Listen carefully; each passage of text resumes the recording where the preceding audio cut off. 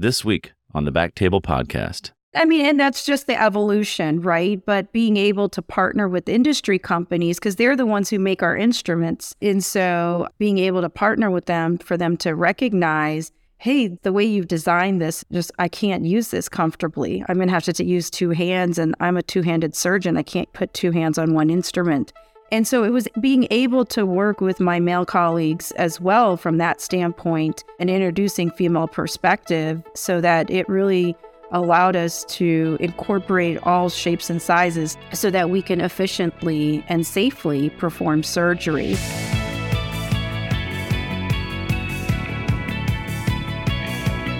Hello, everyone, and welcome to the Back Table OBGYN podcast, your source for all things obstetrics and gynecology.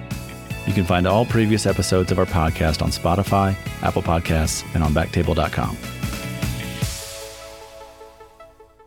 Welcome to the next episode of Back Table OBGYN. This is Mark Hoffman, your host, and I've got a great guest and good friend, Dr. Aarathi Cholkeri Singh, who is the Interim Chief Medical Officer at Karl Storz Endoscopy. Dr. Cholkeri Singh, how are you?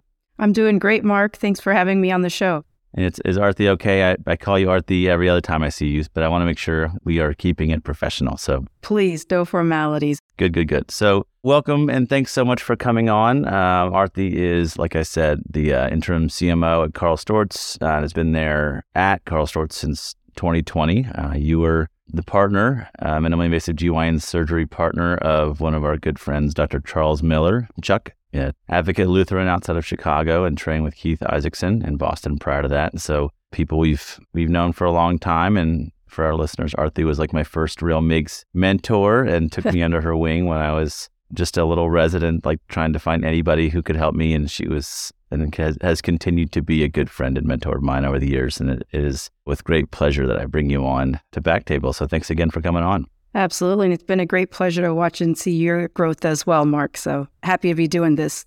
Let's start off by just having you tell the audience about yourself, like sort of how you got to be where you are now. Yeah. Thanks, Mark, for the opportunity again to speak with your audience. It's kind of an interesting journey. I went into OBGYN residency, and probably 1 year after delivering many and maybe too many babies, I realized that I had more of an interest in surgery and started doing a little bit more rotations in the GYN space. That's when I found my mentor, Chuck Miller, at the time, and worked really closely with him and really intrigued by the minimally invasive GYN space, mainly because there weren't that many specialists and experts, and to really be working with many other surgeons who, were performing open procedures successfully, of course, but at the same time open when we were doing very similar techniques and procedures, minimally invasive through Chuck's practice. I was just intrigued, and he was the one who mentored me to go into minimally invasive GYN surgery fellowship. That's when I got introduced to AAGL, the Fellowship Foundation. And at the time when I was applying, I think there was only 10 to 12 fellowships between the US and Canada. So not many opportunities for me to expand my skill set. However, I was fortunate enough to get matched with Dr. Keith Isaacson in Boston at Newton Wellesley Hospital. I trained there for a year, and Chuck brought me back on as his partner. And together, then we started to grow the MIGS practice in Chicago and started our own fellowship about 3 years in. And being one of the few fellows, I think at the time when I had started fellowship, I think it was only in their 5th or 6th year of fellows. So it wasn't really that many of us out there that had been trained as well. So kind of in that journey, started to become faculty for AAGL, started to find a bit of a niche. Training under Dr. Isaacson, you really do become a pretty good expert in hysteroscopy. And so really, expanding on that skill set in my profession. And that kind of got me to be recognized as a hysteroscopic expert with the research and publications and the lectures and the courses. And then shortly thereafter, just started to work with industry to help develop products, to serve as a consultant and advisor, serve as a speaker to help train and educate. And really, if you think about it, my role was just trying to advance minimally invasive healthcare for women, whichever way I could. That was a really big passion of mine and why I went into the fellowship to begin with, because there was just such a void. And it was so pleasing to see fellowship programs growing as we were graduating fellows. It was great to see the expertise geographically expanding, even outside of the U.S., just starting to work with international colleagues, the education, and a lot of opportunities to really help the women's healthcare advance. And so that's kind of been my path. And I was speaking in Greece at a European society, and one of the industry partners that I worked closely with educational programs said, would you ever come to industry full time? I don't think I ever really thought about it. I know I was thinking about industry at some point down the road as maybe a second career, but I never expected it to happen so soon. And that's kind of been the journey. But I was working with probably a dozen companies during practice, training fellows, teaching residents, medical students, and then, of course, speaking and lecturing around the world. So it's been an amazing journey. I felt very lucky in Chicago to get to meet you and Chuck during my training, because so much of this is everybody works hard, everybody cares, everybody's trying to do a good job, but there's that element of luck when you just happen to look over and there's Chuck Miller is one of your teachers in residency, and he's doing truly innovative things, continues to do those things, but you take a step back and realize wait, we just happened to bump into this guy, right? And then I happen to bump into him and you, and what a lucky break for us that I just happened to be in a place that had an educational and clinical relationship with you guys to get to work with you. And as much as we had these interests, until you see it, sometimes you don't even recognize what it is that you want to do. And so I agree that we shared some good fortune in getting to meet some people who really not only inspired us to do interesting things and do what we're doing now clinically, but also who cared about us in a way that, I think the first AAGL, Chuck took me around and was just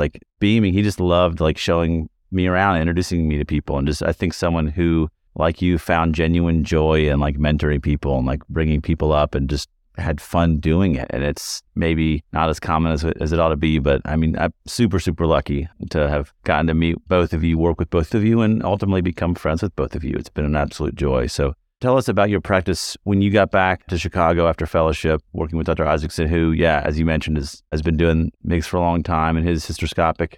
Everybody I know who's trained there talks about the advanced hysteroscopy in a way that not many other people have ever seen or understand. But when you got back to Chicago, what was your clinical practice like?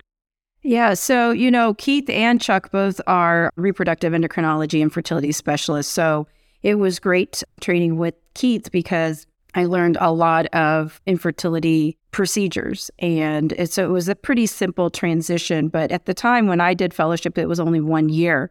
So my skill sets really were set with Keith, but they skyrocketed when I transitioned over to Chuck as a partner because I operated with him. Now he is just a machine. I can't even keep up with him to this day. And he's just a phenomenal surgeon, but he operated 5 days a week. And so it was incredible to be able to just go into practice operating 5 days a week as if I was in fellowship all over again. And, in fellowship, volume is so key. I also, with Keith, had several other physicians that I had been working with and trained with. And so I learned so many different styles and techniques.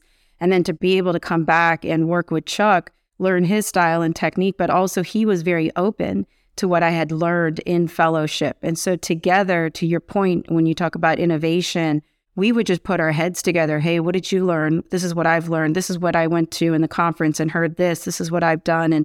And that's kind of how we were together as partners in clinical practice. As far as the practice alone itself, I focused only on GYN. I was very fortunate that was what Chuck allowed me to do. And we would get a lot of referrals. He's a big, huge referral center. And so I ended up doing, fertility surgeries as well as benign gyne, and had a very nice network of referrals coming in. And so we kind of had a pretty robust GYN only surgery practice. And then Chuck would do fertility on the side as his second passion, of course. But it was incredible. And then 3 years into practice alone, I had built volume enough where we felt, okay, it's time for us to start taking on a fellow.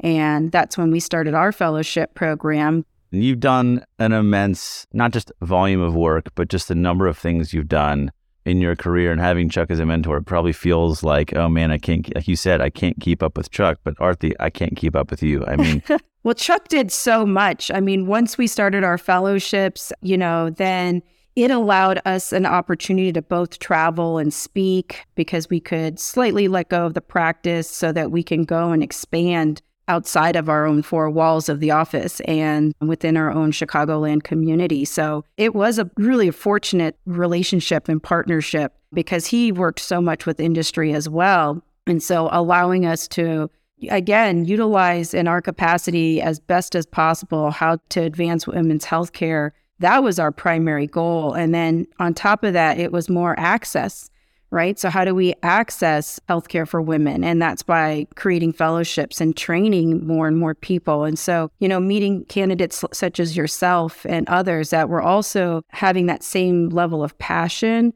was incredible because then it started to build our own community and network of minimally invasive surgeons. And Mark, I mean, we've worked so hard to put MIGS on the map as a community, not just Chuck and myself, but as a community through AAGL and through AAGL leadership, put MIGS on the map, get it recognized by ABOG, have salaries be competitive for our specialty, have our own departments be recognized, and we're not siloed. It is quite a bit of a journey for MIGS surgeons alone, and to be a part of that with my mentors, but also with those that were also as passionate as I was and young learners. It has been really an opportunity that I would say I would never had seen grow so quickly, so fast. And that's been such a wonderful, wonderful experience to have.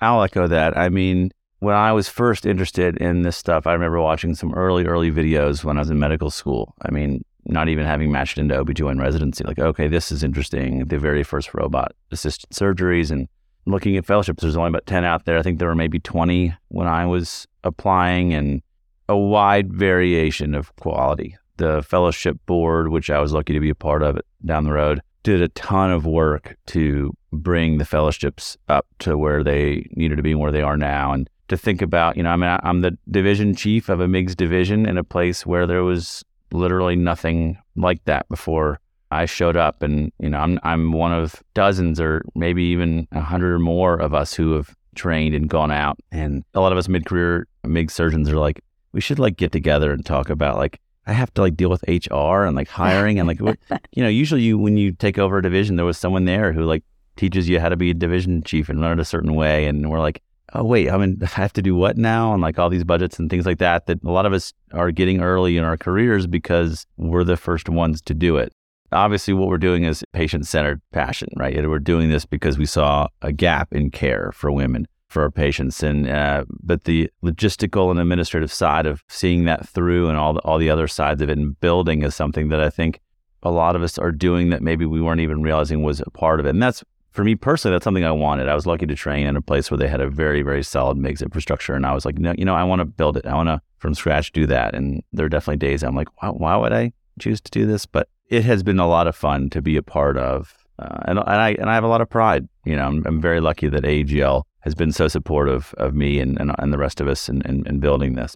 Yeah, and it's not even that. It's the partnerships that, so I too was on the fellowship board. And then right before I left clinical care to go full-time industry, I was on the general board for AAGL. But also when you're in those leadership positions, the opportunities to actually network and build relationships with other medical societies and other organizations, not only in the United States, but all over the world. And just having that community and building that community just helps to increase the accessibility and the awareness, right, for minimally invasive GYN surgery and it's for its patients. And I think that's, to your point, that's how we were filling the gaps, is that we were strengthening our expertise. We were creating widespread access, and we were growing internationally so that it became so common enough that now when you hear someone who has an open hysterectomy, you question why. What were the circumstances? Because that doesn't seem like standard of care anymore.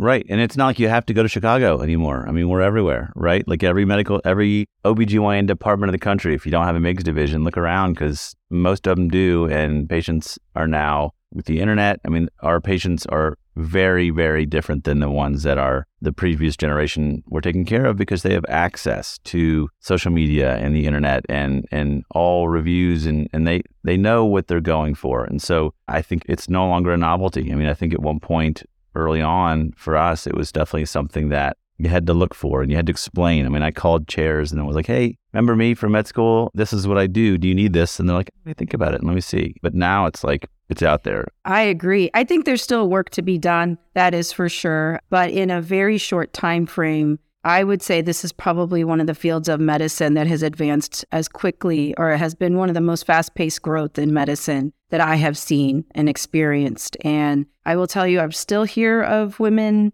You know, I have a friend who just told me of her friend who had a hysterectomy, albeit minimally invasive, but went home with a Foley catheter for 3 days. And I asked why. And they said, oh, that's just how they take care of their patients. And I said, okay, but that shouldn't be. I mean, they should be able to go home with the catheter. And there's, actually data to share that women can go home after such things. So I think we've come a very long way, but there's still quite a ways to go. That's where the pride, to your point, comes in, that we're building these communities and we're expanding them so that their outreach reaches even further than what we've already implanted ourselves in, because there's just so much more of the community that we need to take care of.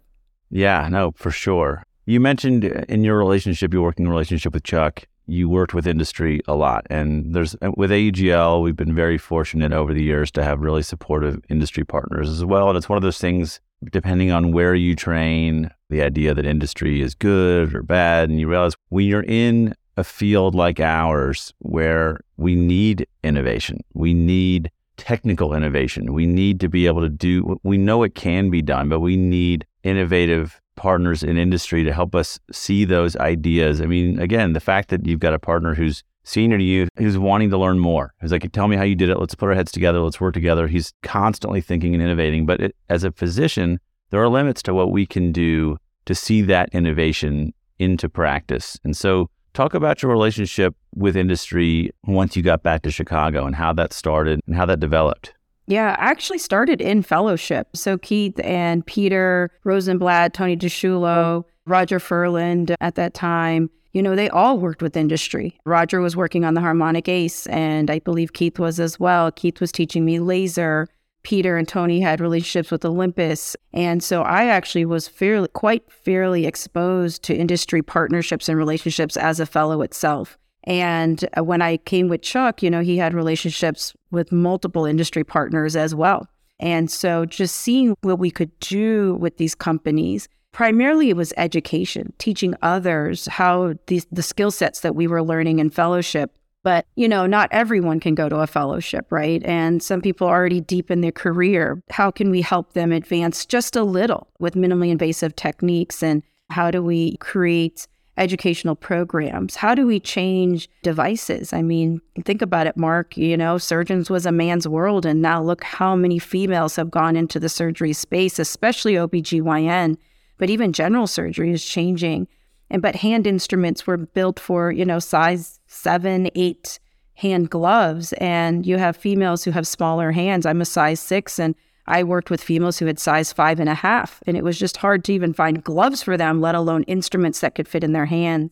And, the hot topics now are ergonomics, surgeons who've been operating for so long and having so much musculoskeletal strain. We had Amy on to talk about surgical ergonomics. Yeah, I mean, no question, the world was built for people that look like me, right? I mean, in my size and gender, this is like what historically I think was thought of as a surgeon. And listen, I was trained by mostly women, by mostly female surgeons, and that idea is history. I mean, my colleagues, my partners, my mentors, my friends come in a lot different sizes and shapes than they did 30, 40 years ago. I mean, and that's just the evolution, right? But being able to partner with industry companies, because they're the ones who make our instruments. And so being able to partner with them for them to recognize, hey, the way you've designed this, I can't use this comfortably. I'm going to have to use 2 hands, and I'm a 2-handed surgeon. I can't put 2 hands on one instrument.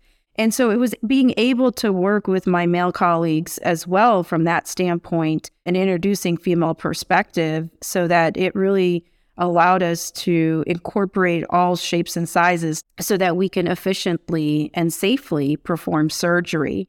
not only for the patient, but ergonomically for ourselves as well. And so it was those types of opportunities. And I got comfortable. Keith and Chuck and Peter are phenomenal presenters and always would sit in their presentations because they were my mentors, but learning and listening to them and really taking the value of, okay, how do they present? What's the information they're presenting? What's that impact that they're looking for? And I learned from them as well how to present myself and present data and present it in a way that it's impactful to the audience. And so by doing that, I was able to become an effective advisor and a consultant and speaker then for industry as well. And at first it came, Chuck had so many opportunities to work with industry. He was just like, Aarathi, I can't make it to this conference. I can't make it to this. I can't make it to that. He was just being invited all over the place. And so I kind of got the leftovers, which was fine. I was very happy with that because it was a place for me to start. And then obviously it grew from there as I was building my expertise, my skill set, publishing, and then working obviously more closely with industry to help advance. And so by innovating, also getting on the podium, saying, okay, look at what's down the pipeline.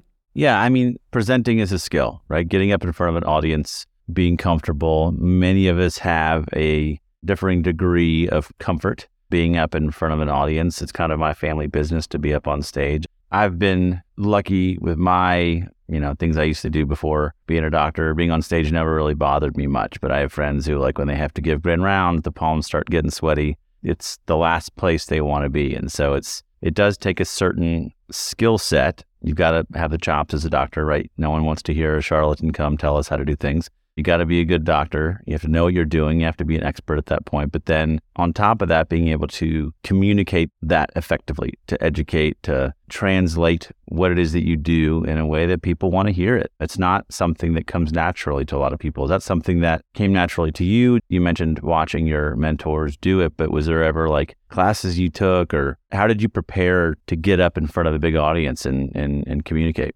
I didn't take any classes. So I'm an Indian classical dancer since I was 7 years of age. And so I performed on stage multiple times. Never once did I not have the butterflies and the dry mouth and the sweats running down. But it is nerve-wracking to be on stage in front of masses of people because you want to look like a professional and you don't want to mess up, right?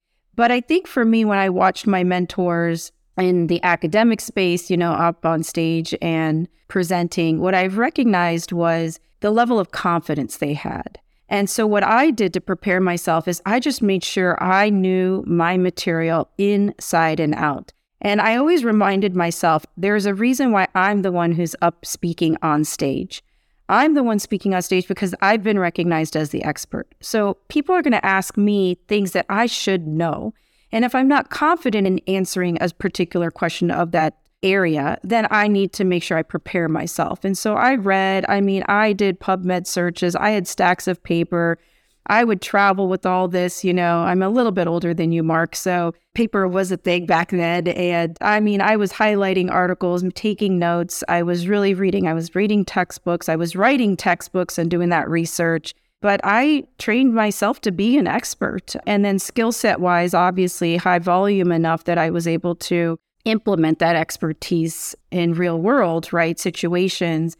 And that's where we would record and we would get patient testimonials. We would do live cases with them and really have a nice setup in the sense because I made sure that I empowered myself with the knowledge I needed to be proclaimed as an expert and then to go on stage and be able to exemplify one.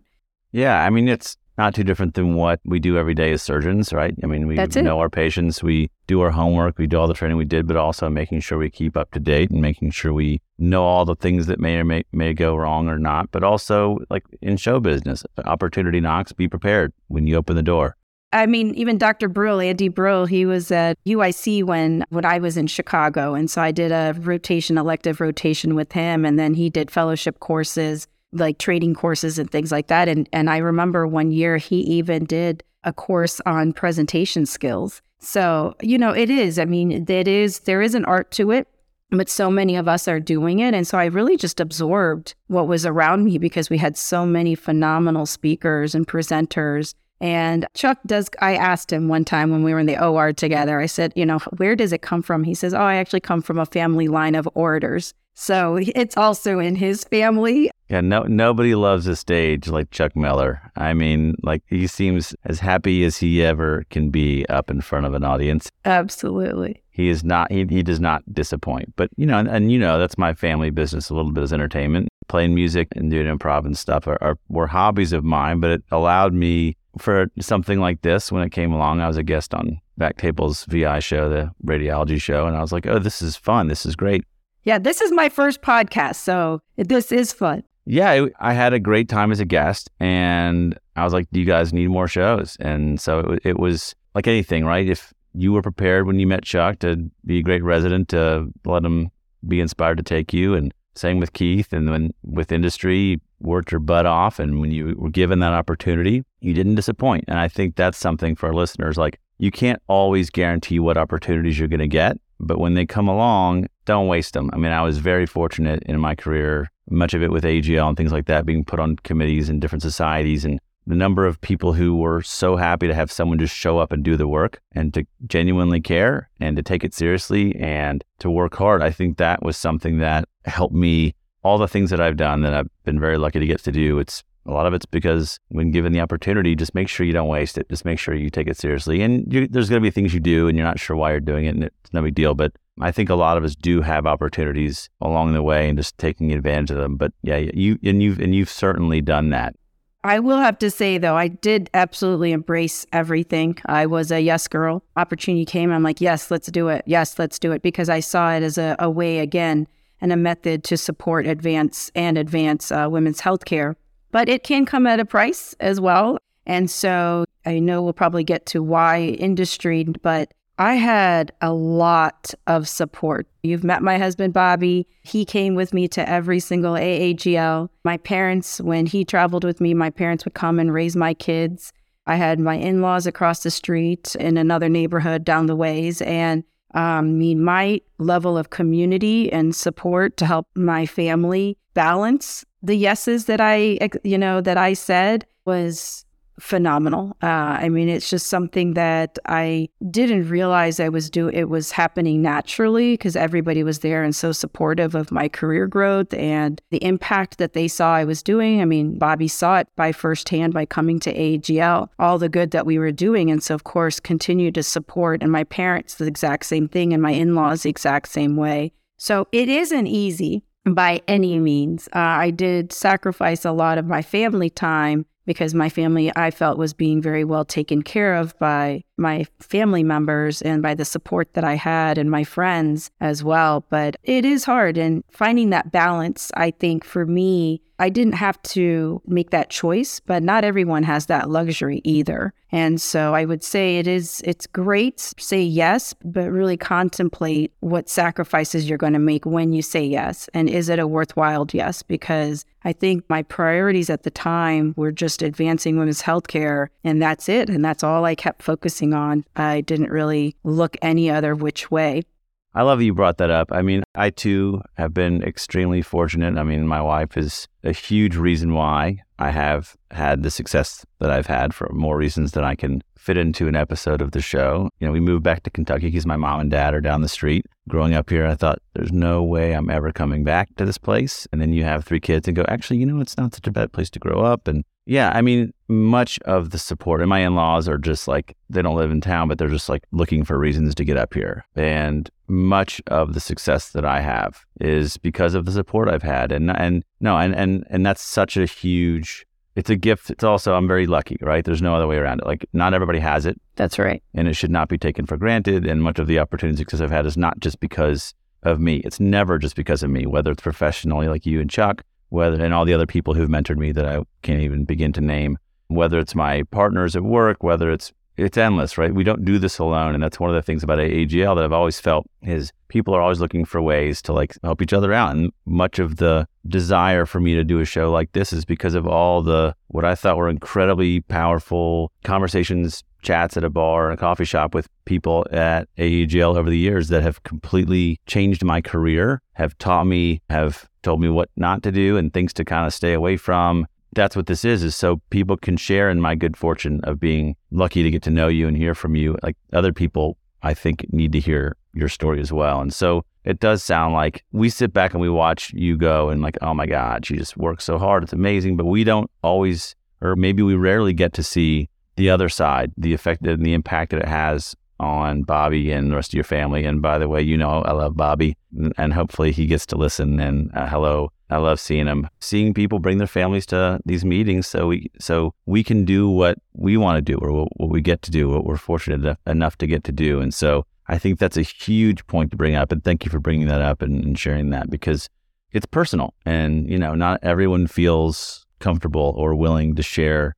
the personal parts of this, because most of what we see is what's on stage or what's prepared, or like all the things that you want to look like a pro and that you just got it figured out. But there's a lot of work behind the scenes that is not as well organized and not as seamless as we want everyone to think it is. And it's not just because we're afraid or embarrassed, but you want to, you're a professional. You want your patients to think you're well slept and ready to roll, and you've got this. And maybe the dog was sick overnight and you didn't quite get the sleep you needed or something. So no, it means a lot that you shared that. What impact did that have? And because I want to talk about your decision to leave your clinical practice and go into industry, and both professionally, but also personally. What was that decision like?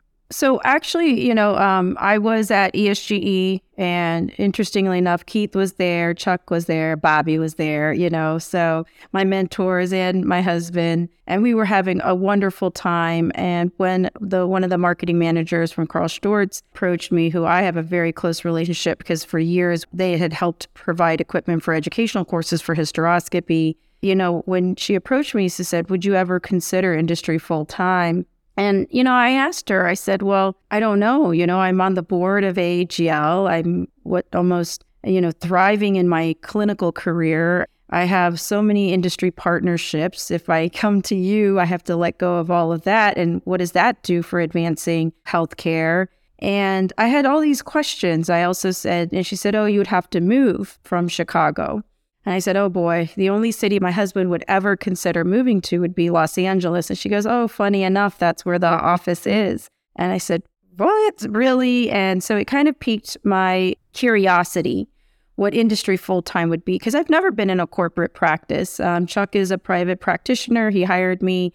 It had been a blessing that he allowed me to create my own work hours. If I wanted 60 minutes with the patient, I took 60 minutes with the patient. If I wanted 30, I took 30. And I had that flexibility and that balance. And, Chuck, he's never going to retire. But I always wondered, what happens when he does retire? What am I going to do? Where am I going to go? How am I going to have the flexibility to work with industry, to lead organizations, put on educational courses, publish and write, see patients in the manner that I want to see them, And so I started to think about it. I said, okay, well, maybe this is a bridge, a nice bridge or an opportunity to consider. I just didn't consider it to happen right away. And so she said, listen, why don't you just talk to our current chief medical officer? At the very least, let him mentor you. And so that's how the conversation started, actually, with the chief medical officer. It wasn't because I was seeking a job. It was more for him to mentor me what it would be like to transition into industry down the road. And I asked, did I need a master's degree? Do I need to do this? Do I need to do that? What would set me up to be a good candidate for industry? And he mentored me for an hour. And the next thing you know, 2 days later, I'm getting a call from HR asking me to formally interview. And it shook me a little because I said, well, I never even thought of the opportunity of leaving clinical practice at that moment. And so I remember I flew back from Greece on a Sunday. Monday was when I talked to this CMO, Dr. Dennis Fowler, and he was giving me advice and things like that. And then on a Wednesday, 2 days later, I get the call from HR. And so Thursday morning, I'm operating with Chuck. And I said, Chuck, I don't know what to do. I was just talking to everybody, but I wasn't seeking out a new career. He said, Aarathi, don't burn bridges. You never know what the opportunity is going to be like. Just go for it and see what it is. And at the very least, at least you make new connections. What a great partner, though, right? What a great mentor and boss. Absolutely. There's a couple ways. I mean, probably more than two, but a couple ways that can go where he sees his partner possibly looking at an opportunity to go elsewhere, and you can freak out and try to take care of yourself, or if you're a true mentor like Chuck, hey, you go do the thing that makes you excited or curious or that you want to do, and how can I help? And that's what we should all be striving for. I mean, that's what, we want to see our people, if they succeed and leave, it's because we've done a good job as leaders and mentors. So I'm not surprised to hear that, but I love hearing that. I think that is so important, regardless of what career path you take. Finding that mentor or mentors, I've been very, very blessed that I've had multiple. And obviously Chuck being a really critical one for me because I've been with him for so many years, but he started in residency, right? When I just even was dabbling in the idea of a fellowship. And I went to residency in a community hospital, mainly because I wasn't thinking I wanted to do a fellowship. And at that time, when you applied for residencies, if you wanted to do a fellowship, you went into a university and an academic center. And if you didn't want to do a fellowship, you went into the community programs. And the moment I recognized I wanted to change my path, that's when he started to mentor me from second year onwards. And so it's been phenomenal. And then on top of that, Keith and then Peter and Stephanie and all those people, all my mentors that I've met from my fellowship, and then now meeting Dr. Fowler. So I did go. Chuck said, let's see. And I went. And when I came for the interview, first of all, it was in November. I walked out of my hotel room and the sun is shining on my face and it was so warm. And I sat there and I was thinking, what am I doing in cold Chicago? It's a good time to leave Chicago to interview in LA. Yes. So I felt like a warm hug as soon as I walked out of my hotel room and went to the office, and it was an incredible opportunity. I had interviewed with so many different team members at the company, all, with different responsibilities and telling me how I could be involved. And then the next day I had 2 phone interviews with some executive leaders as well. And I have to tell you, I've been telling you about my passion to advance women's healthcare, but what cinched the job for me, why I wanted this. Now, I remember I didn't even apply. I didn't even put an application in. So at this point, I was just going to see what it was like and to not burn bridges per Chuck's words and advice. But a couple of things stuck out. One, medical affairs at Karl Storz was very new. They had only started, Dr. Dennis Fowler started it in January of 2019. He's a general surgeon that actually practiced at a Columbia University. He's worked with multiple industry companies thereafter. He was OR director right after clinical practice. And so there was so much that I recognized if he was to be my new boss, he would be a phenomenal mentor for me as well. And so that was one that I saw that I would have growth and an opportunity to continue to learn and be mentored.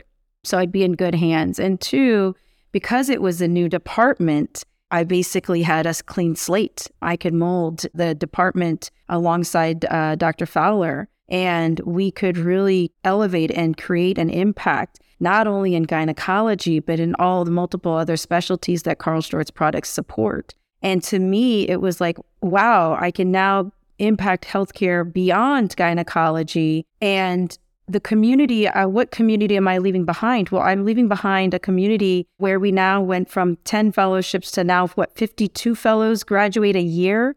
To your point, you turn and there are MIG surgeons everywhere, probably need more in some rural areas, but it's significantly expanded. We hired one of my previous fellows, and when I seen her skill sets and her career growth, I sat there and I said, well, she can absolutely take over my patients, and I would be so comfortable with my patients' care in her hands because she's phenomenal as well as a surgeon and as a leader. And I realized it's okay. I think this is not a bad time for me to try something new and to impact medicine in a different way and now impact more than just gynecology as well. So I got excited about the job, and I immediately told my husband and my father and my mother and my sister, I said, gosh, I didn't even apply for this, but I'm actually really excited for the opportunity. I think the biggest thing was, one, we needed to be a lateral move. We set up a community for the kids. My family and everybody's in the Midwest. And if we were to move to LA, I would need some level of support. And my husband, we would all be on our own. And so I would need a better work-life balance because now I don't have my family and my community to help raise the kids while I'm working on my career. And one of the multiple people that I interviewed with, and Carl Storz says, that is one of their priorities, is focusing and balancing work and life balance. And when they said that to me, I didn't quite get it until I actually left and joined Carl Storz and moved my family across to the West Coast. And they really do. I mean, for 2 years straight, Dr. Fowler kept getting mad at me. He goes, Aarti, I'm seeing emails at like 6:30 at night. It should be shut off. I shouldn't be seeing them. Why are you working on a Saturday?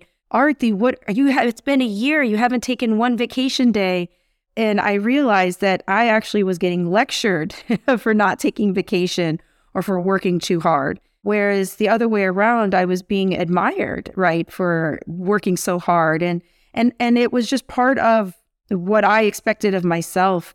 And so I came into an environment where I now can be home for my kids. And that to me has been an incredible feeling, especially I know a lot of us have gone through the difficulty of COVID. And my younger son really was struggling. And I remember one time we got into a bit of an argument. He goes, Mom, you don't have the right to tell me what to do. You were never there for me.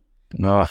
And I said, you're absolutely correct. I wasn't, but I'm here for you now. And I'm sorry I wasn't there for you before, but I'm here now. And I have the opportunity to continue to be here for you. So when I talked about sacrifices, Mark, I didn't realize how much, even though I may have been home, my mind wasn't present because I was working on a publication or a presentation or finishing charts, or I was dictating notes, or I was doing something for my career. And even though I felt like I was at home, my mind wasn't at home.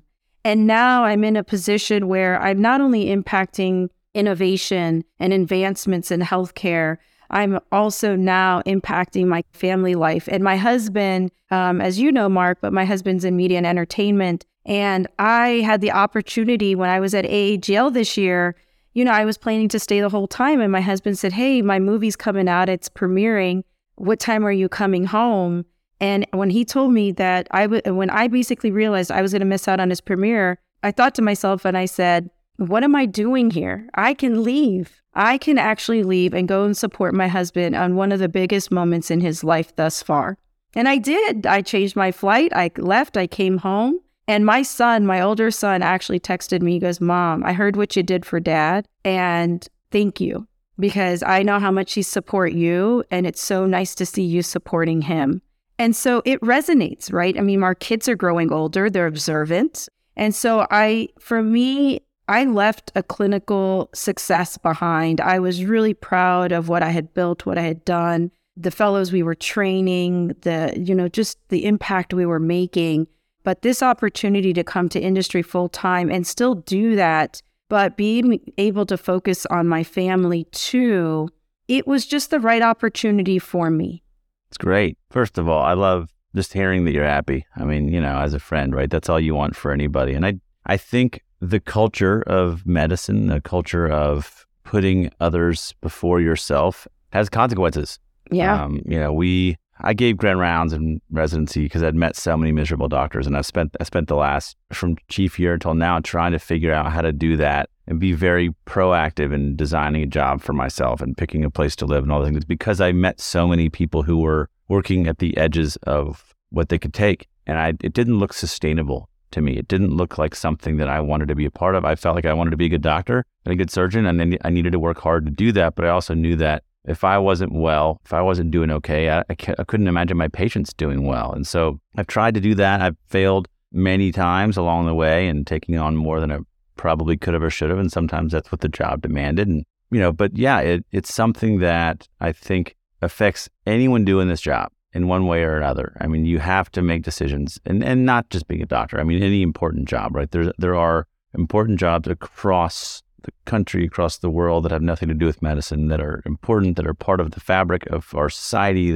So I don't want anyone to listen and think that I think what we do is inherently special, because there's a lot of people out there doing all sorts of things that are absolutely essential to all of us living our lives here. And we all make sacrifices, but to try to think about how we can make some changes in our life to be around the people we care about. And I'm very lucky. I got a lot of people that care about me, and you sound like you've got a ton of people who really care about you. And, my dad always told me, no one ever says on their deathbed, I wish I'd spent more time at the office.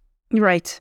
And, and the other thing you hear all the time, your job never loves you back, right? And you do care, and this is patient care, and this is people's lives. And so you do want to make sure you try as hard as you can to do a good job, but to be able to do that and have time with your family, because there's no question what you're doing has an impact on patient care. And that's something when I was working on the Committee for Health Economics and Coding for AGL and understanding like, oh, wait, that's how healthcare works. That's how all this works. I can work at a national level. I can impact not just the patients in my clinic or even in my division or department, but actually like make an impact nationally. And so, learning about how industry works, whether it's the healthcare industry overall, whether it's a specific industry like the one you're working in, or whether it's just how healthcare as a business works, because we spend, that's what people don't realize. You spend 4 years in medical school and training and residency and maybe a fellowship. And I don't know about you, but I never was sat down and taught about how the business of healthcare works. A lot of us figured out certain parts of that once we're out in practice, whether it's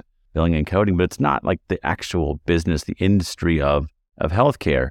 And it was incredibly powerful for me to learn about the big 30,000 foot view of how all this works, so I could then make smarter decisions for myself, for my patients, for my family, to be able to make an impact that made me feel good. Because like you've said, we get into this job because we care about taking care of people and we want to do a good job. But there are a lot of ways to do that, and having people like you who have a true North Star and want to take care of people, having people like you in industry, having people with a North Star running hospitals who genuinely put patients first. Yes, it's a business, and yes, money has to get made and those things, but to be able to have the person in charge of that, because it's culture's top down, as you know, right? If, like, you've got a mentor who's saying you go home like that, well, that's the culture here. That's how we're all going to work. And the person you bring in after that, you're going to do that too, because that's the culture here. And when you have leadership that puts patients first, that puts their employees' lives at the top of the list, they value that, understanding that there are people who work here. A lot of us have varying degrees of support for that part of our lives. It means everything.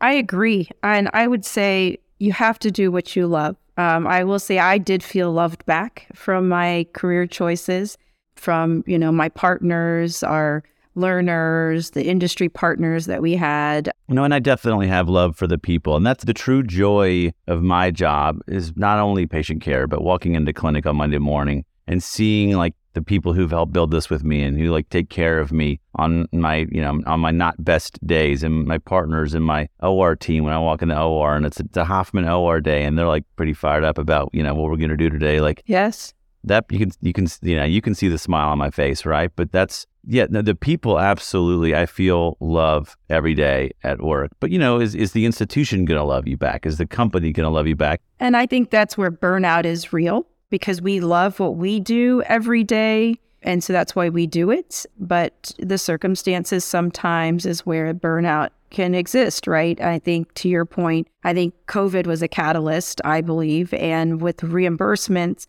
we are struggling. I mean, I remember almost 3 years in a row, if I remember correctly, I had to work 10, 20, 30% harder just to kind of make the same amount of revenue. And so it is difficult. And I would say first thing first is, you have to love what you're doing, to want to be able to go to work and be happy about that. That helps to reduce that burnout or that feeling that you're feeling stuck in a place.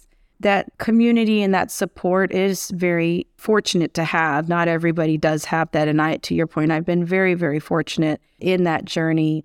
And for me, I feel very rewarded, because even if I can make any little small change, that to me means I'm servicing my community. And that's ultimately, I think, as a physician, why I went into healthcare and became a surgeon. I loved surgery because something was wrong. You went in, you fixed it, and then you're like, oh, God.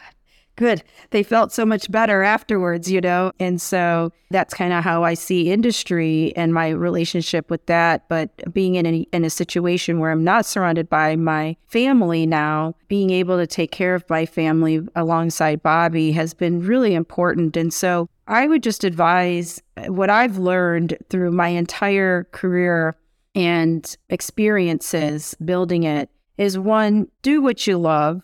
Two, even if what you're doing you love is prioritized, make sure that those around you are also prioritized. You can't take them for granted. And when you do, they'll still be there, right? And that's the fortunate thing. But sometimes you'll get in a situation where they may not be, and you don't want to take it to so far where you feel like oh gosh, I have to pick and choose. And now you're regretting decisions that they've made for you or you've made for them. But ultimately, I think it's finding that balance. And again, I have been fortunate to find that balance, to be able to go to AAGL and still get the hugs from all my colleagues, even though I'm not in clinical practice anymore. And being asked, hey, when are you coming back? When are you coming back? And don't you miss surgery? Don't you miss this? Don't you miss that? Well, do you? I don't. I think I did so much in such a short period of time. Because remember, we were a high volume center, so we were always operating. And I learned so much and I taught so much and I helped build product. I mean, there was so much I did in a really short period of time. Do you still have any clinical practice now? No, I have none. I miss operating in the sense that helping my patients and working alongside my partners and my team, that always brought joy to me. But I felt like when in my admin roles or in my leadership roles, like I do get the same vibe, the same joy, the same feedback. Like when I see a project that we do go well, even though there's not a direct patient response in that moment, like I get the same reward. I get a lot out of it when I see a junior partner that I've mentored succeed, or I have someone that I've mentored match in fellowship, and it's like that to me. Like I get, I have a great day in the OR, do something really tough, and it turns out great. Like yes, all of these rewards can be valuable, and I think it's important to think outside of our narrow clinical practice some days to realize that we can take that energy, that curiosity, that passion, and go on and do more. But that's it. It's building a legacy too, right? I mean, when I went to AHL, there's Chuck doing the honorary speech. There's my young partner who was my fellow. I'm seeing her teach. And I mean, it's incredible to see what they've been able to continue to do. And, they did tell me my name is still on the office door. So if I ever want to go back, I have a practice waiting for me. It's very sweet. And it's amazing. I think that's my advice is find the right community, find the right headspace for yourself, for your family. Make sure that work and life balance truly do exist. I thought I had it all. And then when I left, I was like, wow, I really didn't realize how much I wasn't there for my family. But ultimately, this job now with Karl Storz has just been an incredible opportunity. I found another fantastic mentor. I'm learning so much in the corporate world. From your standpoint, business acumen is growing exponentially for me. And I have so many supporters and leaders that I've been working with and working alongside with and learning from, that it's just been an exciting new journey. So I don't miss the OR, the operating room. I do product testing for our own products. So I'm operating. I'm still doing cases, not on patients per se, but I'm still operating. I'm still putting my skill sets and that's important for the company as well. So there's a lot of things that I've brought from my clinical career into the industry to help bring our medical community thoughts in and impact that maybe an engineering company wouldn't have thought of, because now I'm bringing a clinical perspective into it. And so it's been fun, man. I got to tell you, Mark, I've been so fortunate, and I really wish that everyone has an opportunity to do what they love, never feels that they're trapped, don't get to a brink of burnout, and really just can learn from my journey that you can do it all, but you just got to find that balance in how you do it and what you want to do, and be realistic with your goals depending on your circumstances. But can you have it all? I think you can. And it's just, it might be different for one person from the next, and that's it. So my journey is not going to be the same and the right journey for you, or your journey is not going to be the same journey for the next person. But as long as it's your path and it's your right journey and you feel happy for it and you feel that love back from your family and from your community and from your work, I can't say anything else but search and seek it. And don't give up. Take a shot. I feel that way with this show. I mean, it's not my full-time job. I still have a full-time clinical practice, but man, I get excited about it. Man, this is fun. This is what I've always wanted to do it. I know how much work it takes to put on a show like this, the engineers and the admins and all the support that allows a show like this to get made. I had thought about doing it years past, but I was like, it's not going to be very good. I don't have the ability to do all the other stuff as well. And when the opportunity came along, I was just like, I'm gonna shoot my shot and see what happens. But always be looking for opportunities. Always, follow your curiosity. And I think that's the thing, the most powerful force in the universe is curiosity. Because if I'm up at night thinking about it, if I'm thinking about something when I get out of bed in the morning, like I'm going to be better at it. I'm going to do a better job. And it can be hard to do the same thing every day for 30 years. And so, as surgeons, you want to continue to be curious and get better. And at some point, like, you've seen Chuck has continued to do that in a surgical world, but not everybody can do that. And so, I love that story. And there's a wide range of what that can look like. I'm just happy you're happy. That's bottom line. When people you care about are doing well, it makes you happy. So, well, I appreciate the opportunity, Mark, to speak to you and to your audience. Again, always reachable. And I don't have a perfect path, a perfect story by any means. But if anyone can take anything out of it, it's really just being aware of yourself and your circumstances and your situation, and just making sure that you really optimize everything that you possibly can and seek happiness. And I think it comes in so many different forms and ways, but don't be afraid to do it. And to your point, Mark, try it. And if you fail, it's okay. I was so scared to start as a medical director. I had no clue what I was going to be doing. And now this month being advanced as an interim chief medical officer, I am scared. But at the same time, I'm excited. It means a lot that you were, I'm so grateful for your openness, for your honesty, for your candid nature today. I think our listeners will get so much out of hearing your story. Yes, thanks, Mark. Really appreciate it. And it's great to see you doing so well. Well, thank you.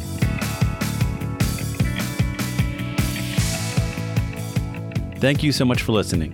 If you haven't already, make sure to follow the podcast, rate it 5 stars, and share with a friend. If you have any questions or comments, direct message us at _BackTableOBGYN on Instagram, Twitter, or LinkedIn. Backtable OBGYN is hosted by myself, Mark Hoffman, and Amy Park. Our audio team is led by Kieran Gannon, with support from Josh McWhirter, Aaron Bowles, Nick Shellcross, and Ness Smith-Savadoff. Design and digital marketing led by Brian Schmitz, with support from Taylor's Version Hess and Yvonne Overjinsky. Show notes and social media by Jody Lenora. Administrative support provided by Jamila Kennebrew. Music written and performed by Scott Baby Daddy Hoffman. Thanks for listening, and we'll see you again next time.